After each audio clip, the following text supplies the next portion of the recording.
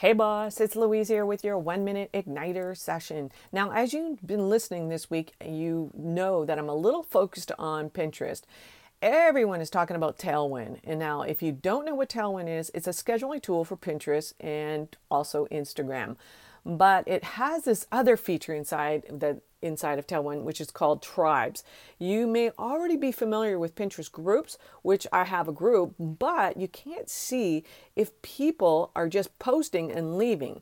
Inside Tribes, you can actually see the amount of posts that you've done and how many pins you've done that you've shared of the people inside that group. Some of these tribes have thousands of people and they show you how active they are. So you can't just pin and run, or you can pretty much get booted out. Trying to figure out all the posting on Tailwind is a full-time job. For me, it was anyways. So I am actually right in the process of hiring this out.